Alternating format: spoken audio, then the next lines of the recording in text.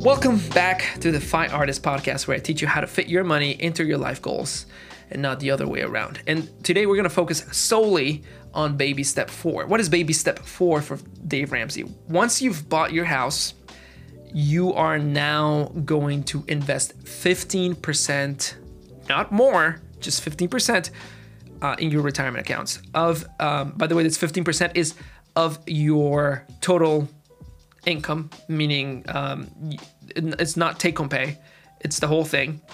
And so, if you make $100,000 a year, let's just say you and your wife make $100,000 a year, or you and your husband make $100,000 a year, you would invest $15,000.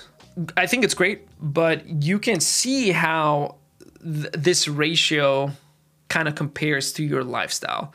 Meaning, when you invest 50%, when you make $50,000, you'll eventually retire with an amount that reflects your current income. So I think there's something interesting about that idea that you're doing a percentage. I recommend 15 to 25% of your savings. I think once you go past 25%, you're hitting FIRE territory. You're hitting like extreme wealth territory. I do more than 25% of my take-home pay because I think I do want to do FIRE, but that's more because of the options that I'll have. But what do you invest in? Okay, it's pretty simple how you do this. What Dave recommends is you do your match, employer match.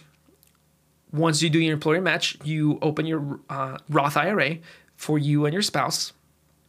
And then if you still have money left over, you go back to your match.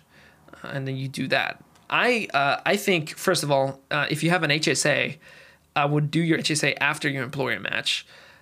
So I would do your employer match, then HSA, and then I would do your Roth. Why HSA? The thing with HSA is that if you spend any money in medicals and you keep your receipts of what you've spent, you can actually take out that amount that you have in the receipts anytime. So let's say, right now I'm just going to give you a random number. I'm not saying this is how much I have, but let's say I have $5,000 in my HSA. If something happens, I spend $5,000 in medical costs. What I would do personally is I would pay off that money with my emergency fund, keep the HSA in the investment, okay? And then when the time comes that I want to take that money out, it could be 50 years from now. It could be 20 years from now. I could withdraw those $5,000 from my HSA without any penalty. And guess what? I didn't pay any tax on it. It was a pre-tax investment. So I didn't get charged for those $5,000 that year when I put that money in. At least I didn't pay any tax on it, which should be at least $1,000 in savings. And I think HSAs are great. I think they're better than Roths because you can take it out tax-free as well if you spend it on the right things. So I would do HSA after that, and after your HSA, I would do Roth. I would do an IRA if you're trying to do FIRE. I still have to do that episode of the Roth conversion ladder. But you would do your Roth, or you would do your regular IRA if you're trying to retire early.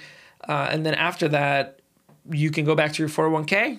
I don't go back to my 401k because the sole fact that the provider of the brokerage that my wife's company use is extremely expensive. It's a lot of mutual funds. I'm paying a crazy expense ratio, and again, expense ratio is kind of like how expensive the fund is. They take a percentage every year. So my wife's percentage is 0.25 for a fund that kind of tracks the S&P 500, but it doesn't really, but it kind of does. So that is the least expensive one I could find is 0.25, which is just ridiculous.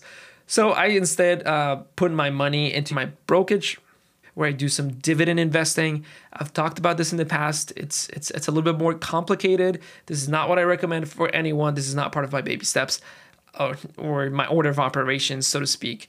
I basically put money into a brokerage where I can grow dividend stocks, stocks that pay me dividends, and hopefully someday those dividend stock will pay enough to pay my rent.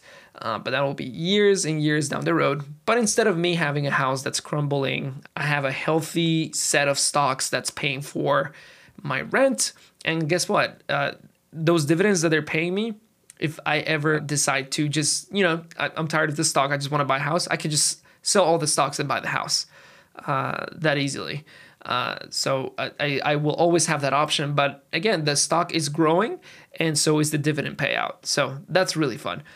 But again, the 15%, Dave here will tell you to go to a financial advisor that he recommends because in his words, investing is too complicated. Like you can understand it, but you need someone who's going to teach you how to do it. That's one of the biggest disagreements I have with Dave Ramsey is just on his investing philosophy. I think you should do broad-based index funds on your own until you have $1 million or $2 million. Once you have $1 million or $2 million, you can go ahead to a financial advisor who believes in index funds. And all the financial advisor is going to do is just going to help you with risk mitigation in terms of liabilities. He's going to help you with trust and he's going to help you with wills a little bit. And you're going to have a lawyer and all those things. But I think that's only coming after you turn 50. Before that, just invest everything into a broad-based index fund. Total stock market, S&P 500. If you want less risk, then go ahead and do a target date fund. Figure out what year you want to retire. And then you just literally Google target date fund and then put that year. Let's say it's 2060. And Vanguard has one. Schwab has one. I'm sure Fidelity has one. Make sure it's something that's super cheap. That's 0.15 or so. Don't get the 1%. That's a mutual fund. That's someone who's trading stock and underperforming the market. Make sure you just do someone who's kind of passively just kind of looking at it and really it's just about the asset allocation, the stock to bond ratio more than it is about, which funds am I picking. And I do think Dave messes up when he says that you need a financial advisor. And I don't want to attribute anything to Dave because I know he's a good person and he's a good Christian man, but he does get money anytime you get one of his financial advisors. He recommends certain advisors. He screens them. I'm sure that's a process in and of itself. But anytime he refers someone to a financial advisor, he gets a fee. And so I suspect that has to do with part of it. But nonetheless, whenever you sell something, there's a conflict of interest. And I do think that Dave has a conflict of interest when he tells you to, in his words, go to a financial advisor because, you wouldn't work on your car. You would go to a mechanic. So why would you work on your investments? And to which I say, anyone who tries to work on their investments ends up losing money. That's why we do index funds.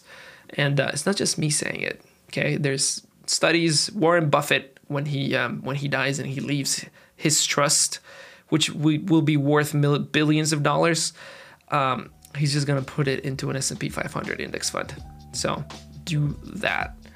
And next time we're going to talk about the rest of the baby steps, 5, 6, and 7. Why? Well, you'll find out. I'll see you then.